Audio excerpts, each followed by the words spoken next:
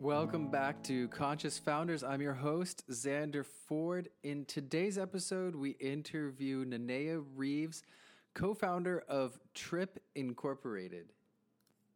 Nanea and her co-founder, Zach Norman, have achieved quite a bit in the mobile gaming arena. They have such deep backgrounds and are really truly vetted industry leaders in this field. They were the first to develop mobile games for the Nokia phone. They were the first to develop mobile games for flip phones, first mobile games for iPod. They had 3 of the first 5 iPhone games, and I don't know how many hundreds of millions of iPhone games there are now, but 3 of the first 5, that's impressive. And they were involved in the first multiplayer mobile games. So it's no surprise that Tim Chang of Mayfield Ventures chose to invest in them. They are skilled, vetted, and experienced. Nanea and her co-founder intend to make virtual reality games that are immersive and mood-altering. We talked about the ability to dial up moods and basically put on a headset and say, I'd like to feel energized, or I'd like to feel relaxed, or I'd like to feel X, Y, and Z. Well, is there a program that helps us do that? Perhaps there is. I really enjoyed our conversation. Nanea is a dynamic and fierce leader. I look forward to seeing what's going to come out of their company. If you like this podcast, please tell your friends, consciousfounders.org. As always, stay healthy.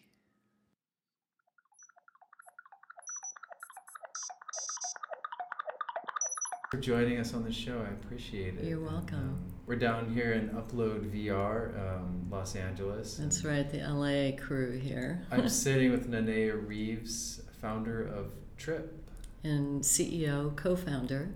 I have a great partner, Zach Norman, and we've done 4 companies together. So this is the one we're most excited about. Amazing. Yeah. Amazing. I'm super excited to be here and hear about Trip. Is TRIPP. 2 Ps. So tell us a little bit about you and your path to getting here. Sure. Well, first, just for those who don't know, Trip is a new startup. We're recently funded, and we are focused on creating mood-altering experiences using VR as the first method of delivery.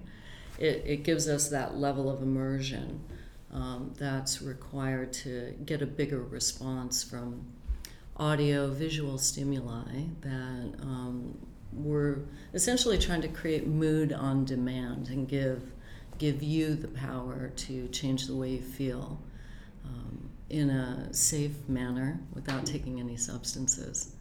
Although it could be a companion app as well to any of your other journeys that you might be taking. Amazing. Yeah. Amazing. And what brought you to want to start, co-found this company? Yeah, well, similar to the conversation you and I were having just before you hit record here, that, I've worked in the video game industry for a while, and I have had some success, some with my partner Zach and some separately.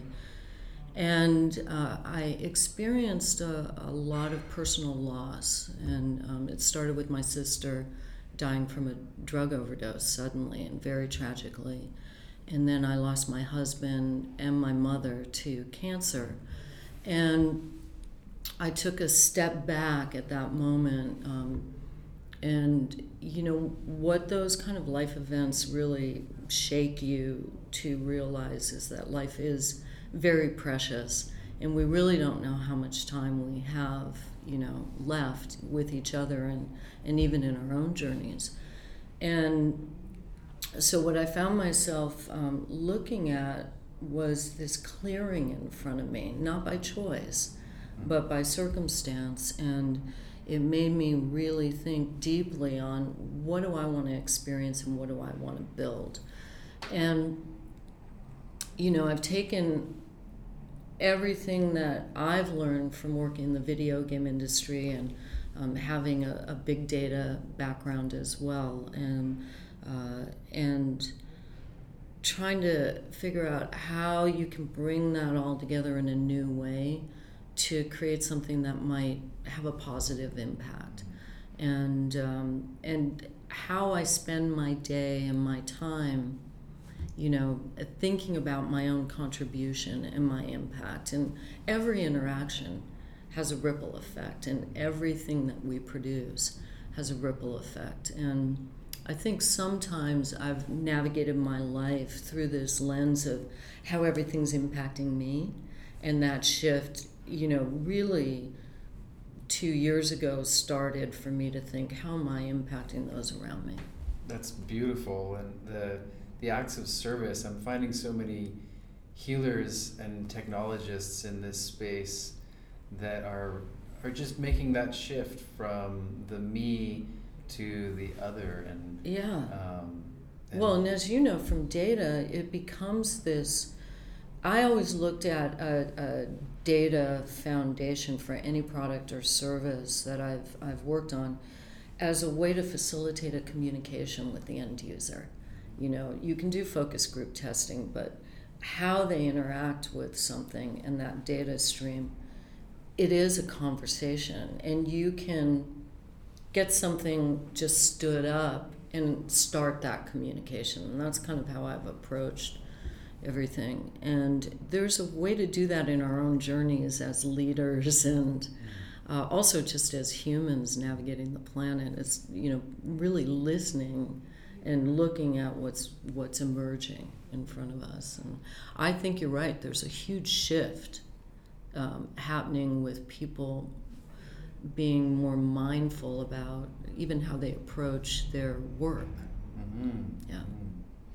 I was just at an event the other day listening to this guy. He's a French doctor, and we were talking about the differences in culture between the American culture and some of the European culture that he grew up with. And he said, what was it? Well, it was primarily, his thesis was that in the European cultures that he was exposed to, the group, it was more of a group mindset.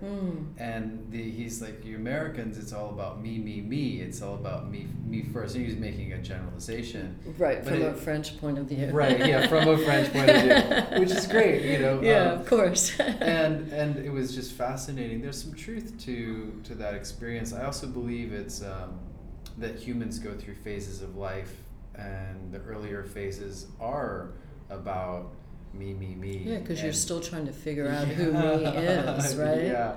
Yeah. So it's wonderful as we age, and we have the opportunity to have that shift and recognize that the service that, from my experience, that the service that I provide to others with compassion, empathy, and the mission of understanding really actually benefits me as well. And I can marry that with the background and the knowledge and the wisdom that has been acquired over the activities that were me focused. Right. The professional experience that I've had. And it sounds like that's exactly what you're doing, is you're taking all this rich information and knowledge and working knowledge of industry and the gaming industry, and you're creating platforms for people to go inside, understand themselves a little bit better, and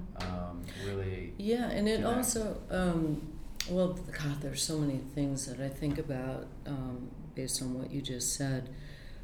I tend to look at my life as a single canvas, and maybe when I was a kid, my parents painted some pictures on it, and some of them were actually pretty dark, and for a long time, especially through my teenage years, I let that painting define who I was. And then it was through just the practice of finding my own journey through it and some meditation that I realized I found this pot of gesso primer that I can reprime that canvas. And so all those previous experiences don't necessarily have to define what I'm painting now, but they do add texture and depth to the new painting. And so I look at my work and life experiences all holistically in that context. I think when you separate one from the other, it can actually, at least for me, it creates kind of an aberrated state, because if you're thinking of your work as something separate from your life and yet you're spending 10 to 12 hours at it, I think that can be very harmful. Oh yeah, it causes a big division in the identity of self. Mm-hmm. And representation of self. And if it gets taken away from you, then you're in crisis and chaos, and how you're attaching to that. And so, but meditation practice is also kind of that journey you were just talking about. A lot of people will approach it initially for the benefits that it gives you. I need to be more calm. I want to reduce stress. But with dedicated practice, you will ultimately find yourself at a doorway to transformation. And suddenly you realize I'm feeling gratitude even though everything's falling apart around me. And then that leads you to want, for some reason, I think with dedicated practice, this shift towards empathy, compassion happens. And it really starts by giving it to yourself, And so when we define our product for Trip, we're thinking about that journey. How do we, just attach people to the benefit? I just heard my dog barking in the background. Wait, what's your dog's name? Her name's Chola. After the cactus? No, after the Latina gangster. Okay, awesome. She's got that fiery spirit, because that's the other thing. As we try to be more conscious human beings, right? You also need to get in touch with that, what the Tibetans, call that wrathful deity. The fire, yeah. It gives you momentum. It gives you the power to slice through illusion or bullshit. Can I say that on Yeah, here? you can say whatever you want. So I'm thinking, about all of that with Trip, and yet as we develop Trip, and we're targeting a year-end release. We'll do some beta releases throughout this year. We're finding that as we stand things up and we go, we think it should go this way, as we experience it, it tells us, go over here, evolve this area more. So it's been really fun to apply this way of I'm thinking about my life also to the way that we're building the product, as opposed to specking it all out and handing that spec to a development team.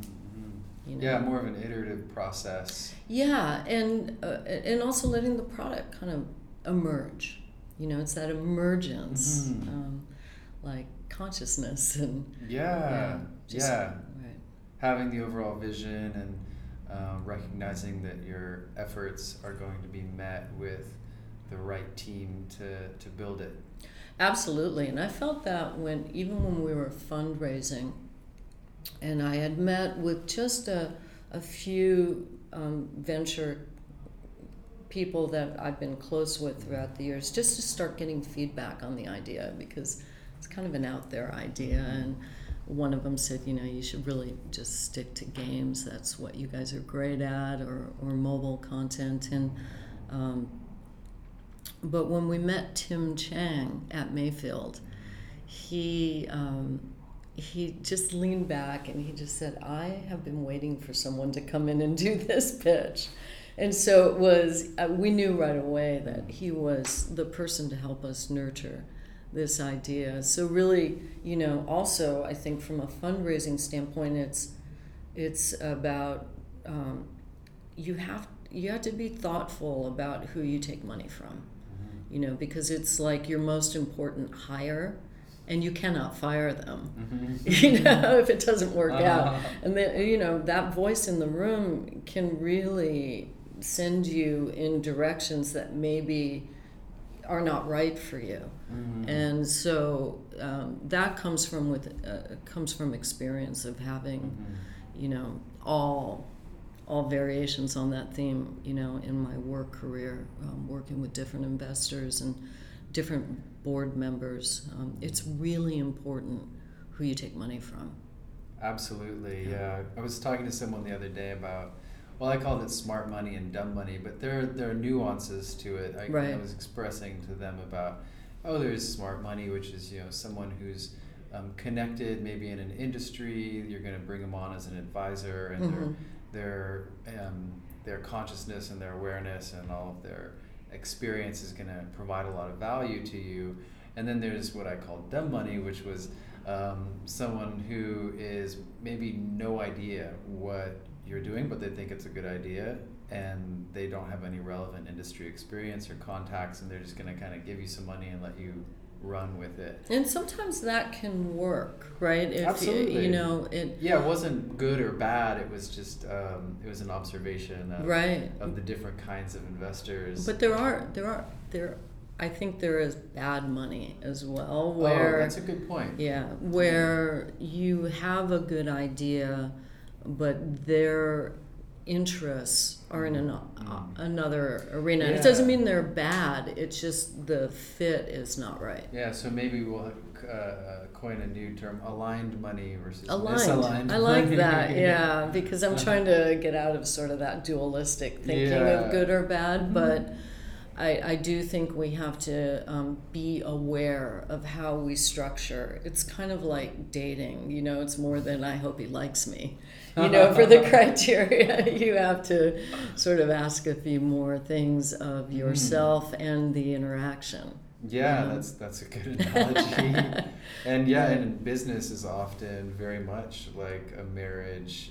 For sure. In fact, sometimes more compressive, because you're under such intense pressures sometimes in the business world, where you're working in the startup world, especially. Sometimes I was working 14-hour days, for 7 days a week sometimes. Yep, for sure. We're definitely doing that now. And then you get, this, you're human. Like, if you're working 14-hour days or 8-hour days, you're still going to have some stressors that come up. And, even if it's something you're immensely passionate about, that you love doing. Yeah. It's how you manage that stress as well. I just came from a 2-day meditation retreat with John Kabat-Zinn, and it was great because it was a room full of business leaders, really trying to figure out, how do I evolve how I interact with my day-to-day. Even just self-directing is really important, and understanding that as a business leader, you have direct impact on everyone around you. And it's not an even exchange. That we really have to be mindful of the fact that how I am in my interactions with the team not only affects them and their productivity and their decision making, but it also affects everyone they go home to. And so when you have that sense of responsibility, do I have to be an asshole when I give that note, or and so really just trying to think about ways to communicate that are more effective and thoughtful and considerate, I think, too. It's not like we give hugs all day long to each other, but it's just more, just being, I have a sense of responsibility there. Yeah, holding the overall picture. And sometimes I call it tough love or fierce love, where, sometimes somebody needs to be told, hey, don't do that. Like if a child's running out into the street, don't do that. You have to be firm, and it's okay to be firm, like you were talking about the Didi that's cutting through bullshit. It's important sometimes to be like, I'm going to save you a lot of pain and time. Don't do that. But it can be done in a way that doesn't have to harm the person. Yeah, and absolutely. That, I think, is when the intention is to help or drive us all towards success. I think then the alignment, going back to your other word, which I love that, aligned investing, aligned leadership, and team building. Fierce love. Fierce love. That's good. Wrathful deity. That's awesome. I'm excited to see where your products are going. Sure. I've had a vision for VR products that enable humans to to drop into states of relaxation and Yep. Potentially, as you were talking about, reprimer some of those paintings that we built when we were younger. Some of our earliest memories as children, the earlier neural networks that were built, can have patterns that really impact how we act in society, how we speak to ourselves, and through meditation, which is what a 3,000, 4,000 year old practice, it's possible to get in touch with those voices and those paintings and those patterns and say, is that how I want to live? That's absolutely the right way to think about it, for sure. Our first trip experience is a chill trip. Meditation is an aspect of it, but we're trying to approach it from a new, more experiential way. We're not going to tell you to get into our environment and then close your eyes. I don't see it as replacing meditation. I used the first part of our experience the other night to help me decompress after work to get into my meditation practice. So we're hoping that people start to take it on and use it in ways that are beneficial to them, and then hopefully that feedback loop will happen where we can continue to evolve the product. Our goal right now with the chill trip is, can we trigger a state of calm in a 10-minute period that is stimulated through different sound frequencies, an adaptive music layer, some visuals that are designed to help rebalance you, and then we take our what we're good at, very simple gameplay mechanics that are designed to get you into that flow state where they require concentration and being in the present moment. And it's really we hope that it'll program you or reprogram you to understand what it feels like when you're actually just mindfully aware of what's happening around you.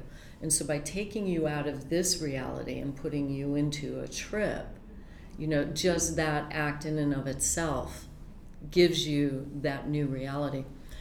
It's a starting point, and once we have that framework, we hope that we can create different moods for you, like pump up or focus, or maybe more of a spiritual transformative journey. But that being said, like I said earlier, I want to give it space to also guide us where it can go. The thing that's exciting to me about virtual reality is it is exactly that. It's an alternate reality to what we've all agreed on through maybe even a shared hallucination, that this reality that we're all experiencing, you and I are having right in this room now, that we can put on these devices and through technology actually allow ourselves to experience an alternate reality that you're in control of, in the sense that you can take it off and re-emerge to right now, right here. And I don't think we really understand in the big picture what that means for us as humans. I think people have talked about it throughout the years with hallucinogenics and psychedelic drug experiences, and every culture seems to have that as part of their ritual. And now in this digital age, we're hoping that we can be part of that toolkit in a new way. Wow, that spawned so many questions. I bet it does to me too. In my mind. That's why I want to investigate it. Do you know? Yeah, it's fascinating. And I will say that VR is just currently the method of delivery that we feel can facilitate. I see newer devices or new types of devices down the road that might integrate augmented reality, mixed reality, extreme reality in much more seamless ways. I think it's still very much like the old cell phone stage with the briefcase way back in the 70s, do you know? That or 80s. Yeah, Miami Vice. Yeah, With this, car exactly. phone. Yeah, so we're at that level. We haven't even gotten to smartphone yet. Yeah, it's incredible where the technology's going and the pace and speed that it's evolving. Yep. But from a hardware and a software perspective, and then with the connectivity, it's really mind blowing. I think of mind blowing is a good word. yeah, because it really is paradigm shifting. And then also our understanding of the brain. And now it's my belief in our lifetime that we'll have an understanding of consciousness in a way that answers the hard question, do you know? And what is its origin? That's an exciting I do believe that science will get us there in much ways that we understand the great mystery of life now. Cool. From a mystical experience. Yep. I have a few things that I want to touch on. Sure. From what you talked about. First is there a programmatic way to open up and rewire certain belief structures that humans have? So that's one thought. And the other is, where is this technology going on a hardware perspective, and then from a software and a connectivity perspective? And then the third is, what are some of the things, the potential pitfalls of this technology as we move forward? Because if it's possible to reprogram someone, the inevitable is that any technology that's powerful can be used for the forces of good or the forces of evil, if you want to use those paradigms. Yep. But so I'm curious about your perspectives on those three things. Is there a certain recipe for programming? What's the trajectory of hardware, software, and connectivity, and what do you see as the potential challenges moving forward as these technologies, which are really powerful, to change people's experience of life? Those are great questions. Thank I will you. acknowledge that. I'm not sure I can answer all of them. We have some ideas about all areas which I can talk about, and but our goal is to also investigate and find out some of the answers. The first one especially, we don't know what we don't know yet. And there is a body of data and research over the last 20 to 30 years on VR's impact on the brain, digital technology and interfaces on the brain, sound and music. And so we are leveraging a lot of that research with some guidance from different neuroscience. Who are some of those influences? I know you've posted some things about Ghazali and his lab. And I love Adam. I actually met him through Tim Chang. They're very good friends, and I think he is, one of the great minds focusing on this very area, and probably much more qualified to answer your first question than I am, for sure. There are people like him and Walter Greenleaf and other people at Stanford, Skip Rizzo at USC. All of these people have been working in this space, and our own CTO has a neuroscience and pharmacology background that he started off on that journey before giving it all up to be a video game developer. And now we've brought it all full circle for him, talking about that life journey, right? Really interesting how things kind of all come together. There's a lot of that data is influencing our design choices, and as we figure out how to create the sound landscape in Trip, knowing that there's some data on certain sound frequencies that might trigger delta brain states, alpha for focus. So we're looking at that. Our goal is probably within the next 90 days to take a very rough end-to-end experience of the chill trip into a lab to understand what's actually happening from a scientific, or see what we can measure. Our minimum goal with that is to make sure we're not doing anything harmful.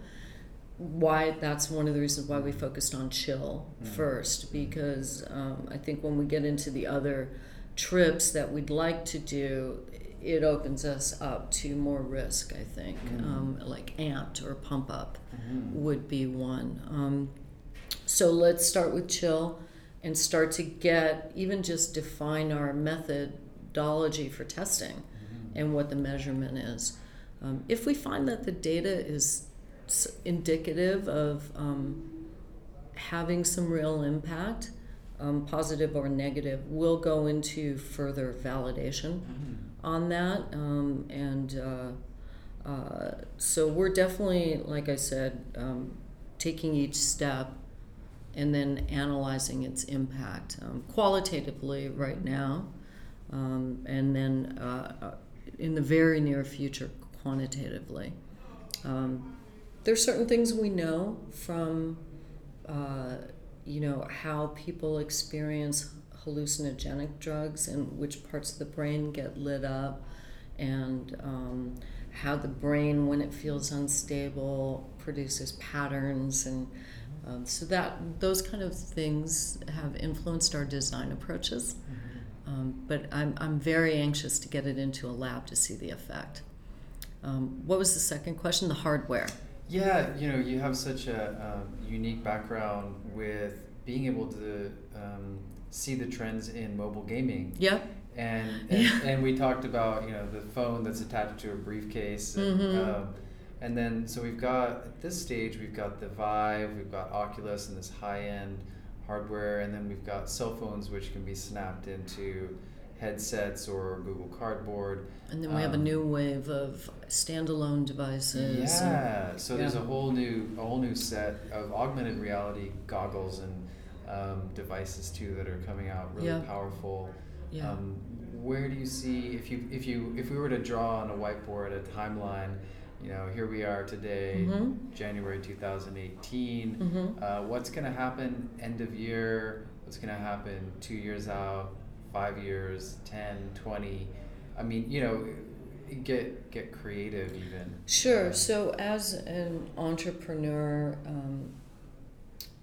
I definitely think about this and have some ideas and assumptions that I've expressed to our investors and that we're basing our decisions on. I can talk about our experience at Jammed App Mobile, which Zach and I were part of the founding team of that company. It was one of the first really big mobile game companies, and we started off making a multiplayer game on a WAP browser. So it was like an old school mobile browser on Nokia phones, and it was a huge success in a very, very small market. And we were the first downloadable games on feature phones, flip phones. That's amazing. And then we were the very first game company to work with Apple on iPod games. So using I don't know if you remember the wheel. Yeah. Yes, definitely. So we put Tetris and Solitaire on there, and then we made 3 of the first 5 games for the iPhone. So we've seen that. I will say, before the smartphone showed up, we were still able to build a good business, porting across multiple devices. And so we're taking that same approach with VR. We are building it in Unity, which helps us have some level of standardization. Isn't it such a blessing to have that? It's great because platform for porting to multiple devices. Well, we used to do it by brute force at Jamdat. Totally. Do you know? Yeah. When I was building Swipe, I was. Oh yeah, you remember? Yeah, it was for sure. We built on iOS and Xcode, and then we're like, well, let's release an Android. We realized that we had to totally shift and basically throw away our legacy, and we ended up building everything web-based in a light browser within our app that would pull in all the web content. So we would just end up submitting to the App Store basically a skinnable web browser. We've done things like that in the past, for sure. But it was an interesting learning experience to invest all this time in code and and so imagine before Android and iOS, we were doing that across so many thousands of devices that crazy. were, different from each other. There was no standardization. Yeah. So definitely. So we built a lot of technologies to help us, framework to do that. And so Unity is a piece of cake for us. I think the trick for any developer in this space, though, you don't want to code to the lowest common denominator, because if I buy a Vive, I don't want I don't want a cardboard experience, to be in that. So there's ways that you can abstract the presentation layer from the common code, and I think that's helpful to think of sort of small, medium, and large. That's how we're approaching our development now. As far as accelerants, there's a few things on the imminent horizon or immediate horizon that I think will help get the install base of these HMDs or head-mounted displays to broaden. These standalone devices that don't require a very expensive gaming computer to power them. And we know that there are a few on the horizon right now. Which I mean, I know we some have of them. Vive and Oculus, and then there, I do also think Microsoft's, shipping Windows with native VR and their price point of their headsets is actually great. I think it'll be great for the industry.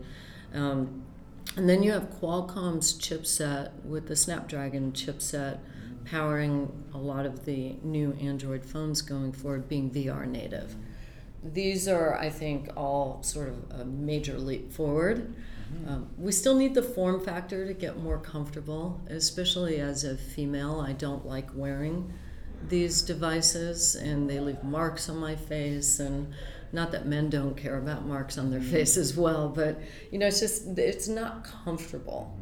And I think we have to start to design for comfort. So I actually liked Magic Leap's kind of steampunky kind of goggles. Really cool design. Yeah, and I think you'll see more evolution of that. We need to get some of the fashion creative people helping these people with design. Do you know? So it's very LA of you. Well, it's so true though.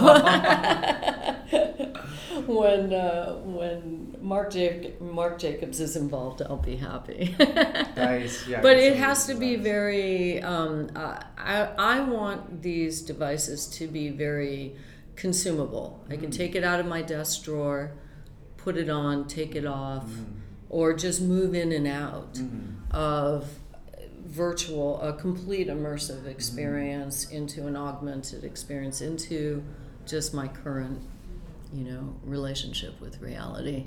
So on the natch. in the next year, we're going to have augmented reality goggles that are standalone devices, and virtual, right?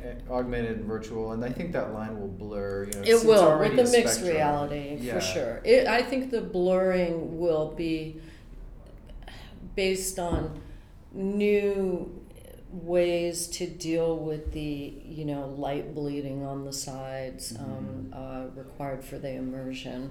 Yeah, interesting what Magic Leap's doing by projecting directly into the retina. Yeah. That's going to be really, I think, transformational for the industry. Right. So give that about 2 years, I think. We're kind of optimizing our product for mobile. Gaze is the controller, and we're using that through the head movement right now. But knowing that eye movement will be the next phase that we have to. Eye tracking is supposed to eye be tracking, in a lot of the newer devices. Devices. So we'll just adjust like we did at JAMDAT to each new hardware development. The device of the future, and there could be a day where we actually create our own trip device. I could see maybe down the road. I would like to see the integration of more neural feedback, stimulation even. So getting built-in EEG, some of the electromagnetic stuff that is out there that we're just starting to learn about. So for our listeners, some previous episodes I did talked a lot about some of the mechanics of modifying neural signals. And just for our listeners now, EEG measures brain waves, and then you've got different ways of stimulating the brain through transcranial magnetic stimulation, direct stimulation, and it's safe. There's no harm. A lot of them are some of the effects are unknown still. True. And some of the effects are known as benign, and some of them are known as beneficial. So with transcranial direct stimulation, you stimulate the equivalent of like a 9-volt battery in different regions of the brain, which are known, for example, the sensory motor cortex, to disable or enable or scramble the signal so that a particular movement function or sensory function or even a cognitive function can be disabled or enhanced. And so I can see as these headsets evolve, those tools coming into play. Yes, and they're all right now sort of individual devices. And the other area that there's been a lot of advancement on, which seemed like science fiction just even a few years ago, brain-controlled interfaces.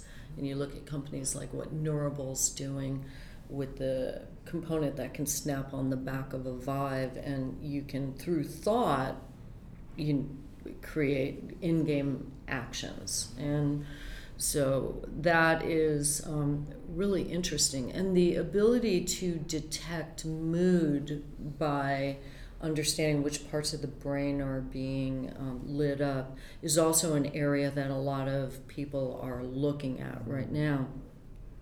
Our goal is not to develop those technologies ourselves, but to leverage and work with those people who are. And as they get integrated into devices or there are APIs we can interface with, we certainly will. In much the same way we didn't build the content delivery system for mobile downloads. Yeah, it's an ecosystem, right. And in any evolving ecosystem, you've got, in technology, there's the hardware players, the software players, the distribution channels, and everybody in between who makes it happen. Within any given company, there's salespeople, there's marketing, there's biz dev, there's technologists, there's operations, and so it's like finding where we can give our gifts in this evolving ecosystem. I like the way you said that. Where we fit in. Yeah, where we can give our gifts. And one of the things I love about the blockchain crypto community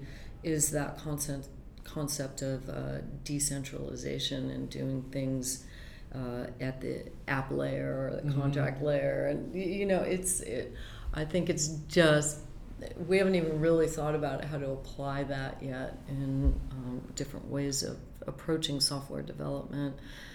But this conflict of here's my walled garden agenda, and this whole emerging community of software developers thinking in a more decentralized way, I think, again, another emerging shift. And it's a shift in consciousness, when you think about it.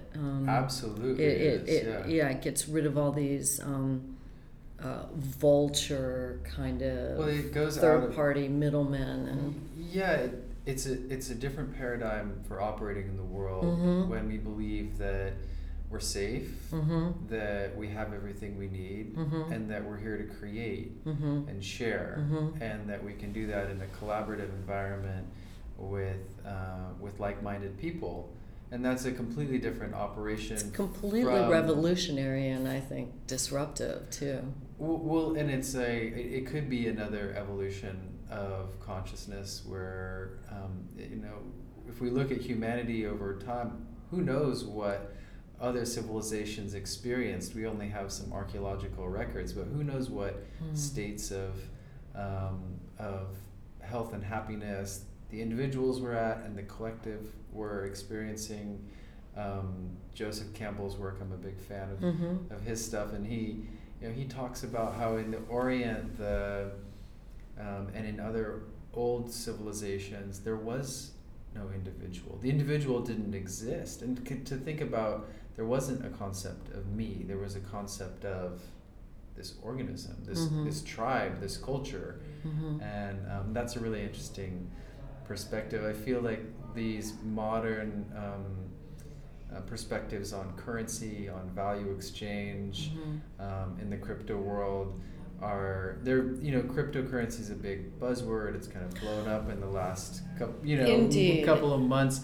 I camped with the Camp Decentral guys at Burning Man. Oh, cool. And I was listening to my friend Playa named Santa, who started. Mine is Serotonin Joe.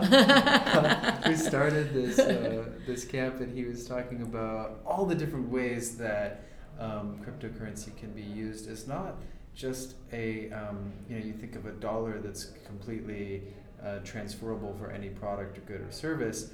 It's more like you can actually write detailed value exchange into the contract. Oh yeah. And when we think about money as an energetic exchange, it's a totally different. There are certain things that I've been thinking about a lot in that arena, which is incentives, trustless, which doesn't mean distrust. Mm-hmm. Do you know? It's and is it transcending trust? Yes, that's kind of how I think about it. That it's just really a facilitation, and if you agree, then it moves forward. And this idea that certain things can't be reversed as well, that it's a commitment. Those are the things that I find really fascinating about it. Yeah, that's really fun. That's a fun framework to think about. Yeah, so, stay tuned for how that could integrate itself into what we're doing, but I'm curious. I'm definitely thinking about it. I'm curious, our conversations, I still want to get back to the focus of the three questions. Yeah, so the last one is the harmful, doing. Well, yeah, it feels like maybe this is a good trajectory into how VR can help us humans feel more connected. I feel like we evolved as an animal and a species to thrive in a community, in a tribe, and a lot of the technologies that we've built have enabled us to remove ourselves from that connected state with each other, to isolate. And Right. so I'm curious what you think, if you think, how this technology might impact our connectedness as a community, our sense of belonging as individuals. Well, I'll talk about it specifically on our thoughts as a product team, but also just holistically. I had the good fortune of being very good friends with Brendan, the former CEO of Oculus, and we worked together at a company called Gaikai that Sony bought for the PlayStation Now service, a cloud gaming company.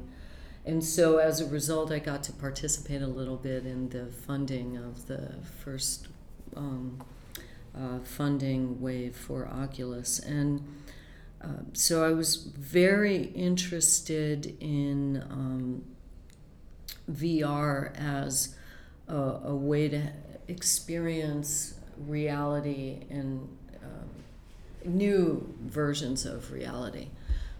When we started, Zach and I started to build a game just for fun. We built a haunted house solitaire game in VR, and it's live on the App Stores. We kind of use it as our SDK right now. We started to notice that this feeling of retreating or unplugging when we were testing our game, that really is what led us to this idea to create Trip. We started investigating the effect of VR on the brain. And so right now, I see it as a really interesting vehicle to unplug from the noise of your life in a way where at its basic level you can go to a destination that kind of shuts out the world around you, and that there is some kind of respite involved with that. So as we focus on our product development, first and foremost, we are looking at the efficacy of a trip on how it benefits you specifically. But, I ran multiplayer at EA and online services. Zach and I both came from a mobile communication messaging application right before we started Trip, a company called Text Plus. And our first product together was a multiplayer game on mobile phones back when that just seemed like an insane concept. So I see a future of community-generated trips, etc. And I don't know what that looks like just yet, but it's on our roadmap. How do we expose our toolkit to the community and let them create objects for trips and share trips? Definitely on the horizon. Oculus being bought by Facebook, not as a gaming platform, I'm sure the intent was to change the way that we communicate and experience social engagements. And to me, I think that will ultimately be one of the killer apps, a new way to communicate with presence, even though we might be very distant. And so just facilitating that, and just like everything that we've experienced in the last 10 years technically, you get it in front of people and then they will turn it into something else. You look at how texting emerged, and evolved or devolved, right? Yeah. So I see benefits to it. Obviously, there is a period of adjustment. People can abuse all of these things, just like you can play video games addictively. You can be connected to your phone in a way that at the exclusion of the world around you. And can I have a glass of wine or a bottle? Yeah. Or two? Yeah, exactly. Right. And so that is, but it also facilitates great conversation. Look at the world right now. People will say, oh, it's horrible what's happening in the world. When you actually look at it historically, it's the best time to be a human. We're living longer. We're not stepping over piles of bodies that have been decimated by the plague, like people were in Europe, when 40% of the population was piled up around you, But because we have this ability to see what's happening in the world in a way and communicate and broadcast it very rapidly, we see the inhumanity, the inhumane activities, and we can be outraged, and we can just be outraged and yell about it and rant and rave, or we can start to take action to change it. But it's that transparency that's been facilitated by social media. I think that's a good thing. You look at the Me Too movement and what's happening there. has, it's a very volatile conversation and very polarizing, but it's a conversation that's happening. And as a female who has had to navigate this world and that landscape, I'm very grateful the conversation's happening. And I know it's difficult for a lot of people. At some point we'll settle on something that's more of it's really just about respect. But it started with this groundswell of a hashtag. Right?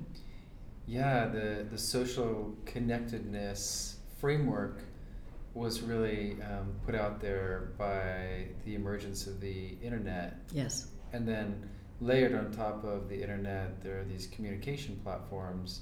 So when I was a teenager, I'm 39 now, when I was a teenager, I was really interested in computers and I was a horrible my handwriting was horrible. And my spelling was really horrible growing up. So you did those typing tutorials. Now I call it a sign of creativity. I can spell a word in 50 different ways. But with word processing, it was so valuable to learn how to type and be able to print a report out and great. So with the internet, that's a segue into I got into bulletin board systems. Me too, BBS, and playing games on them after hours. I did the same thing. So one of the first, I grew up in Monterey, California, and our first local BBS. This is when computers would talk directly to other computers. You'd have a big... And you get the passcodes. It's usually somebody's dad worked at a company. We would have meetups, in-person meetups. Me too, yeah. Where we'd have the Monterey Gaming System was our BBS, and we'd all meet up, and it was maybe 15, 20 geeks, basically. Yeah. They would get together and with share... the 800 BPS modem. And, I think 14.4 and 2700 was more I'm a little older than you. coming on, but yeah, and these computers would talk to one another, and you'd have to unplug the phone, or get a separate phone line dedicated. Yeah, for sure. So anyway, that was the pre our standards. But isn't internet. that how you learn technology? Oh, it's great. It's great. I learned, I would go on to these IRC channels, to learn how to build or connect to a gaming server, and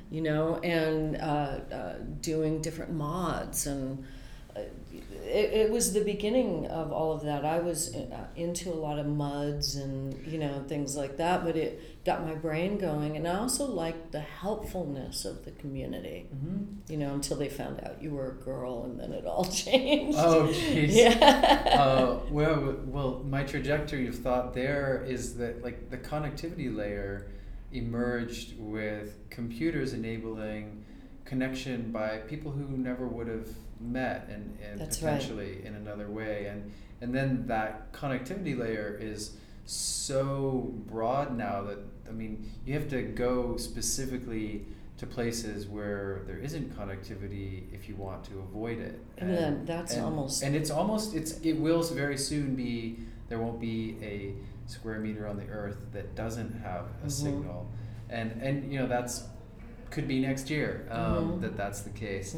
What's fascinating about that connectivity layer is it's so broad and so deep. And so as we evolve different applications and ways of interfacing with each other, that seems to be like the next level of emergence.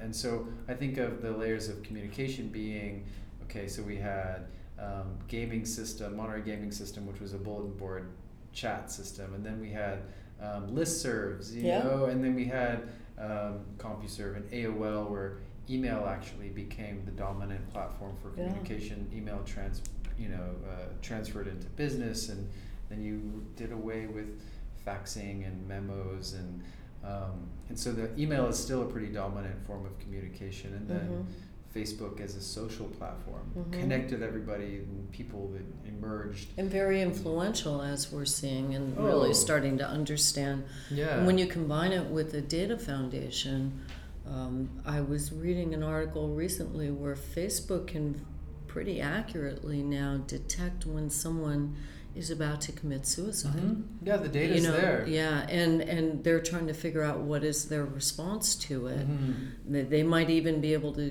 detect it before the person understands that there's certain pattern recognition to the posting and the words used. Very powerful. And now we're getting all these devices that are voice recognizing in the home. Yep. Alexa and Google and all these. And they're listening, and the information is super valuable to advertisers, to anyone who wants to sell a product. Well, we all need to be very mindful of that as well, because it makes us vulnerable to manipulation. Absolutely. Well, you and I both come from marketing and digital marketing backgrounds, and to me it's the same formula to sell someone as a product as it is a state of mind, as it is to sell them a paradigm.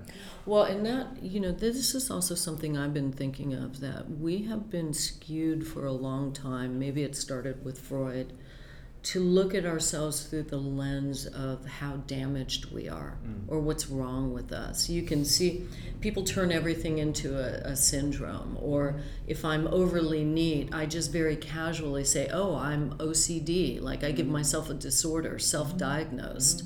And, and there are people who actually really do have severe disorders in that area, but we casually self-diagnose ourselves because we're just trained to look at ourselves through the lens of what's wrong. Going back to your second question, can we use these technologies in VR in ways to enhance and evolve the more positive attributes of what it means to be human? Empathy, compassion, connectivity is really the gateway to a lot of that, a sense of belonging. But we have to be careful. You can see how quickly that devolves into tribalism and sort of nationalistic thinking. Having a tribe is good. People live longer when they have community, but then you start to get into these tribal doctrines of this is what we believe against your tribe, and so I think the against is a really important word, because it could be a with.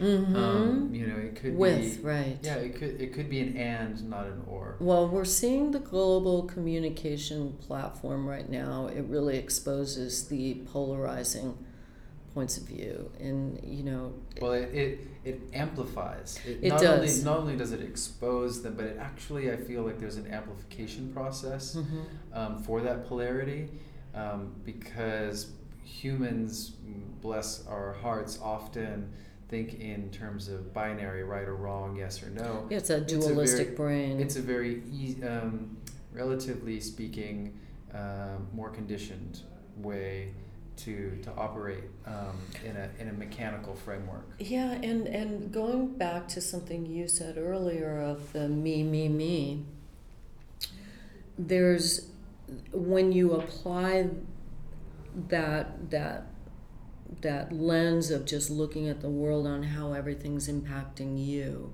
and then you have this broadcasting platform, it's creating a lot of toxic content, and colleges used to be the arena where everyone was more forward thinking, in the universities. But now it seems like everyone's more focused on creating a safe place for themselves, that they're rejecting other points of view. And then we're surprised when someone like Donald Trump, ascends to a leadership position. And there were a lot of people who supported that, but we weren't hearing that voice, and so...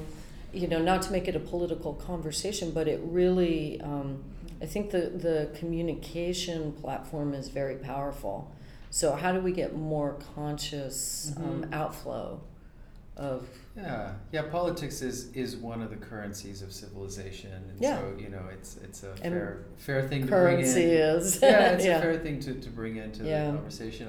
It just shows the powerful nature of the medium. Absolutely, I'm super excited at.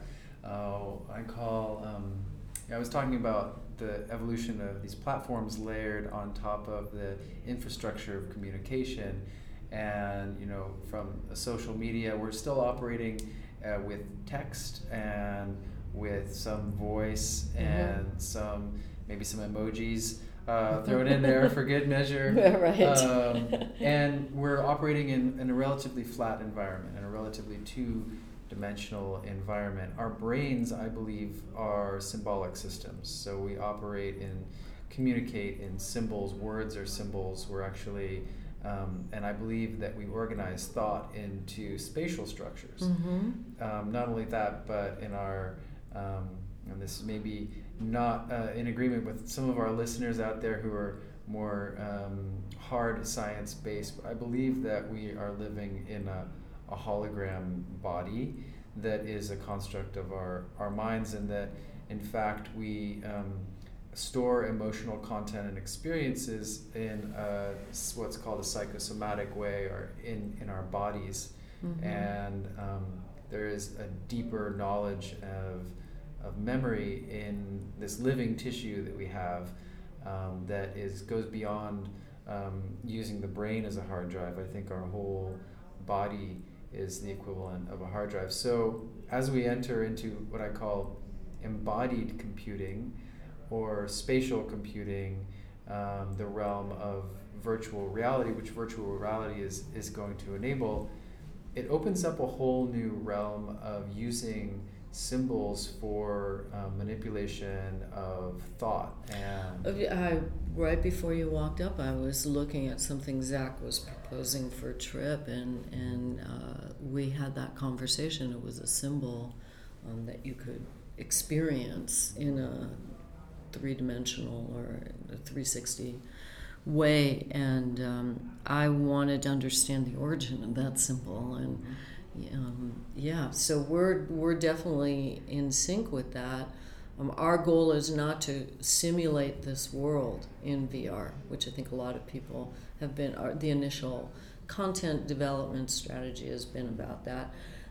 What it does is it's somewhat disturbing to the brain in the sense that you get that uncanny valley approach where you're trying to identify what's wrong with the environment, because you understand it's a sim, right? We may be living in a sim. Some people, some very smart people are, thinking about that. But our brain is not consciously looking for what's wrong with the shared hallucination that we're all experiencing. Someone called it a negativity bias, which I thought was an interesting word for that. What's wrong? Yeah. It's one of the ways believed by a certain, I can't remember her name. She's a researcher on health, and she said that humans have a negativity bias, which means that it's probably a survival mechanism. Exactly, right? and she believes that it was one of the things that helped us get where we are. It's like if we're constantly scanning the environment for the saber-toothed tiger, then and more so than someone else, then we're gonna project our DNA into the future. And natural selection has created a whole society of those people. Yeah, right? Well, and it can. I have personal experience with that going awry, where one amps up their brain, and they run a lot of power through their brain, their mind, their being, then if that program kind of goes on too strongly... Right, it can cut you out of a lot of life. Yeah, and it can basically cause a computer crash or a meltdown or a burnout. Right. So what you were talking about, what's wrong, it reminded me of one of my insights where I thought, I need to think of what's right. And it's sort of this same as the gratitude, prayer, gratitude, loving kindness. And it starts with yourself, too. We have to start to see ourselves through this more positive lens. But as video game developers, we've been dealing with that uncanny valley kind of what makes a person think this is wrong. In VR, that gets amplified. And it seems like everything gets amplified. It does. When you increase the sensory experience in this three-dimensional space. So our approach is to bypass that and create a stimulation, not a simulation, because... Nice, I like that. That's a great quote. This is a method to create new realities. Your brain creates memories in VR. We don't really understand what the long-term impact of that is, but because you're experiencing it, you do store that information. And so with what we're doing, we're investigating that. That's the commitment of our company, is to investigate that, which leads me finally to your third question, which is how do we do this without, people could also do harmful things. I will say it's funny, I just recently moved to the west side of LA from the east side. And the east side's, the tattoo quotient's a lot higher than this part of town. And my emo friends on the east side were asking me, could you create some bad trips? I would really like that. And, well, I guess we could, right? But to what effect? I think that there will be people who do that. Absolutely. Sure. Oh, I mean, for sure. Video games are a perfect example of it. It's fear sells. Fear. The first wave of VR content is all horror. Well, it's addicting. So it's biochemically addicting to have fear. We release the same chemicals that make us feel good when we elicit a fear response, and so it's backwards thinking, but there's some survival benefit to experiencing fear and then having the release after fear. No, there are some very effective applications out currently to allow you to face your fears, and because your brain knows that it's not real, because you've committed to having the experience. You've put it on your head. It's not a real world experience, that it's not a real spider. So you can look at the spider and deal with your fear, and through exposure therapy. Very effective. That's not our goal with TRIP right now. We may find there's ways to integrate that could be transformative. We'll definitely investigate that. There's a few things. We do have some concerns of what we're creating has the potential to be addictive in nature, because we're delivering the experience from the server. We can detect patterns of abuse and usage, etc., and then we'll figure out how to deal with that as we see it emerge. And that's the beauty of having data and it being a software experience. But I think as a company, we are dedicated to not doing any harm. We want to create a force for good, and we want our service to be a facilitator of that. We want to be part of that conversation. So first and foremost, we're going to make sure that what we're doing is not harmful through whatever tools we have available to us to do that. We won't go to market until we at least have some level of confidence in that statement. But yeah, it's powerful. If we can calm you down, certainly the potential for damage is also there. And then we don't know how it'll affect young minds, not just TRIP, but in general. I think there was a report out of UCLA I was looking at, just even the impact on vision in a young person that's still evolving, and their brains are still evolving. We do know, though, from the video game industry that even though there was a lot of noise on, video games are bad for children, the actual data doesn't equate video games with direct acts of violence. And we do have a lot of evidence that spatial reasoning skills get improved by people who play games. I certainly have had my own direct experience with an interest in technology emerging from playing video games, which as a female, I think we need more girls, seeing themselves as makers as well, which is something that little girls who play Minecraft are now growing up and wanting to get into computer science because they see themselves as makers, and it's important. And so I think there are some positive attributes that don't get talked about as much publicly, because it's kind of easy to market negativity to helicopter parents. Parents, Yeah. But we also have to make sure that we don't have contempt prior to investigation, that we really look at things without it's hard. Everybody looks at everything with confirmation bias. Be nice to not have contempt at all. Yeah, but I think it goes back to what you're saying, that we're kind of hardwired to see what's going to kill us, right? Definitely. Looking for that saber-toothed tiger. Yeah, no doubt. The data actually shows that game mechanics, just using game mechanics in a game, are ways of engaging the mind. I believe that resource management, understanding of economy, even just how I strategically design my loadout, right, to survive in the game. All of that is a way to think that's important.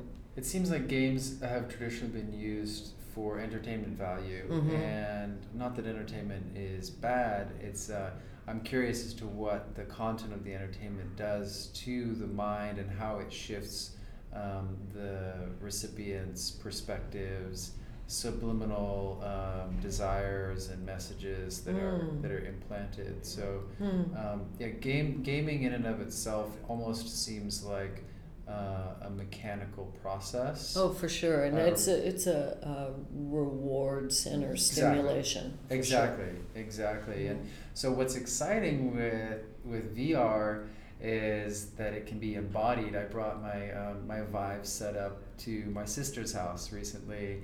And did you have to bring a U-Haul for that? Well, you're right. No, I gotta hire a contractor. I mean, it takes 10 minutes to set up with a laptop and everything, but I got it going, and her son, her oldest son, he's maybe 14, I don't know, he's 16 or 17 now, gosh.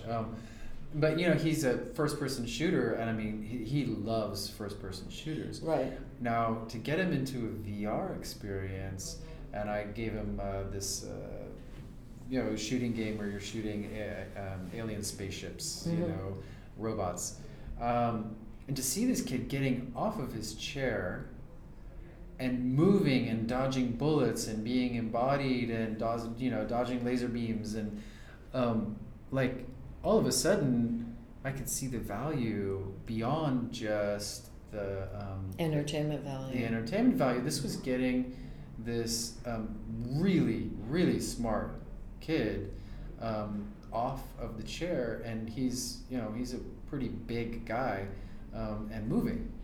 And so he spends 80% of his free time, maybe 90, sitting down playing this game to get him moving in an environment where now all of a sudden he's engaging a lot more of his mind, if my thesis that the mind is actually also in the entire body, then he's engaging a lot more of his mind in this process, which is really exciting to me. Well, and I remember reading a report a while back on shooters specifically, increasing your ability to think on your feet. Yeah. When you play multiplayer games, there was a great article in Harvard Business Review once of it creating leadership skills and having the potential to create the CEOs of the future. And I saw that anecdotally, not scientifically, evidence with my late husband's grandson, who was, playing Call of Duty and directing 40-year-old men around. I think he was 8, lying and saying he was 13, to get in there. But, and he's an exceptional kid, and he's not violent by nature. and he's grown up playing those games. So I definitely think that you look at what Adam Ghazali is doing with Akili Interactive and creating video games that help children with ADHD and focus problems, or elderly people with late life depression. There's definitely something there, and we just have to maybe be a little more open-minded to it. Putting our marketer hats back on. Yeah, it's been a while. Yeah, well, I see one of my missions for this podcast is to bring the voices of really wise people like yourself. Thank you, I appreciate that. Who are developing tools for good, for health, for healing, and good is of course a relative perspective, but right. In alignment with my sense of good in the world. And one of the questions that I've been curious about is who is going to reach what market segments. So not only we can divide up markets, which are basically like people, right? So how are we going to reach younger generations? How are we going to reach different income levels, different language backgrounds, and geographic segments? How are we going to reach those people who have very different life experiences with valuable healing tools? And one of the thoughts I had was, okay, so how are we going to get this into mainstream healthcare, which is a very dualistic, by nature it sort of evolved that way. But how, for example, could we get an HMO to pay for a VR healing experience, similar to how HMOs have kind of moved into accepting that acupuncture and some of the more alternative treatments of chiropractics, etc., are actually have a better long-term effects than some of the traditional Western surgical approaches? Well, it's a great question. There's a lot of advancement in that area happening right now.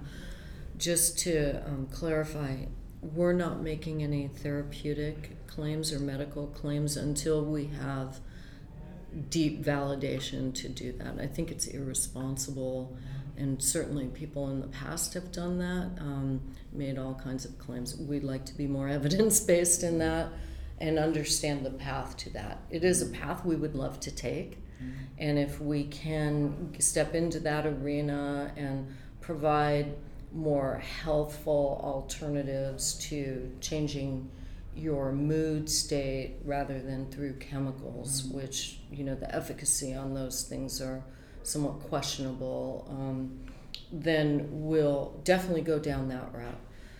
There are companies like Pear Therapeutics that has received a lot of funding, that is their goal, and they're making some advancement there. What Adam's doing at UCSF and with Akili Interactive, definitely. So it's happening, and I'm excited about it, and if we can participate in that arena, we definitely will. It sounds like you're riding the wellness entertainment, sort of bridging those wellness and for now, for sure. Yeah, for now. Which is a fairly unregulated industry, and that's great because it means that potentially there's a lot of innovation that can happen in that space without needing to appeal to governing bodies for approval. Correct. And again, we will do it though with guidance from medical, technical, scientific people and institutions. What I really like about that approach is you're potentially reaching a segment of the market of civilization that might not recognize that they have some challenges that a lot of other market segments would have the resources, for example, to go and see a therapist or to go and see a doctor, they might not, this other market segment that might be more focused on entertainment might actually receive a lot of health benefit from using a product like yours. Yeah, I think we can leverage a lot of the research on stress reduction, and if we can allow you to sync wearables to our experience, so you can see the impact on heart rate. I think that in and of itself is viable, to start off with. Can we get you into an experience that gets you mindfully present in the moment? Meditation in and of itself as a deep practitioner is very difficult for a lot of people. It is very difficult. And so could we be a gateway to that? Maybe just to get you the ability to put on a headset, experience Trip in a way that just lowers maybe your anger level in that moment in real time. So our focus from a marketing standpoint is just to focus on the benefits of it and present that to the demographics that we're targeting. Initially, it'll be the install base of the VR app stores, but eventually we will go direct to consumer, create Trip retail experiences that people could go in and try it out. Cool. And then hopefully we can help them get into a low cost device, and that's preloaded with our service on it. That's awesome. So we want to extend beyond it, but just focus on the benefits of it. VR is the current method of delivery. Yeah. Trip in the swimming pool. I was talking to Skip the other day, Skip Rizzo. Oh yeah. And I met him at Stanford at an event at Stanford. Oh yeah, he's a brilliant clinician and early adopter of these technologies. And he showed me these goggles somebody had hacked together, just simple like diver's goggles with some arms coming off the front and an OtterBox type interface in the front where you could clip in a phone, and they had recorded dolphins in the Red Sea in a three-dimensional environment. And so you put on this headset, goggles basically, which is a headset, and then you're swimming around with goggles, with dolphins, excuse me. How did it feel to you?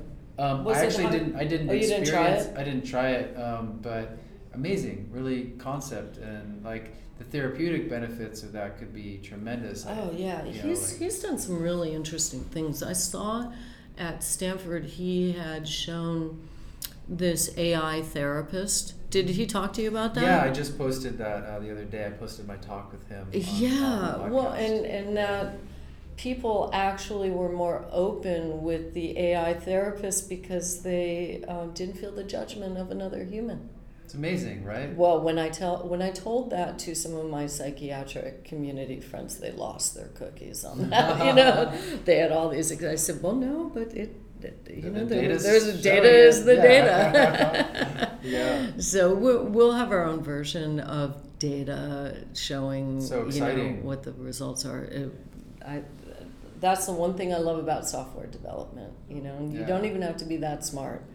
You just have to be able to instrument for data collection and then analyze and then evolve. It's a skill, and I don't think everyone has that skill. I'm excited that you do, because I can see the goodness in your intention. And thank you. I'm excited for what you guys are going to bring out into the world as your creative gifts. Thank you so much, Sandra. Yeah. Thank you. Yeah. Thank you. Nanea Reeves, co-founder of Trip Inc. Thank you for joining us on our show today. You are very welcome. Thank you for asking me. Okay.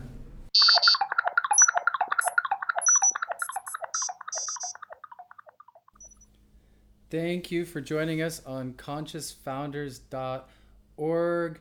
I really enjoyed this conversation with Nanea. She's so graceful and just a genuine pleasure to speak with.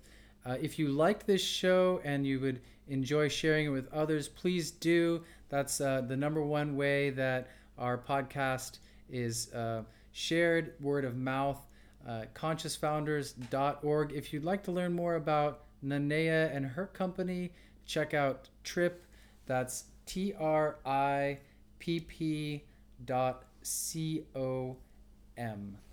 And as always, stay healthy.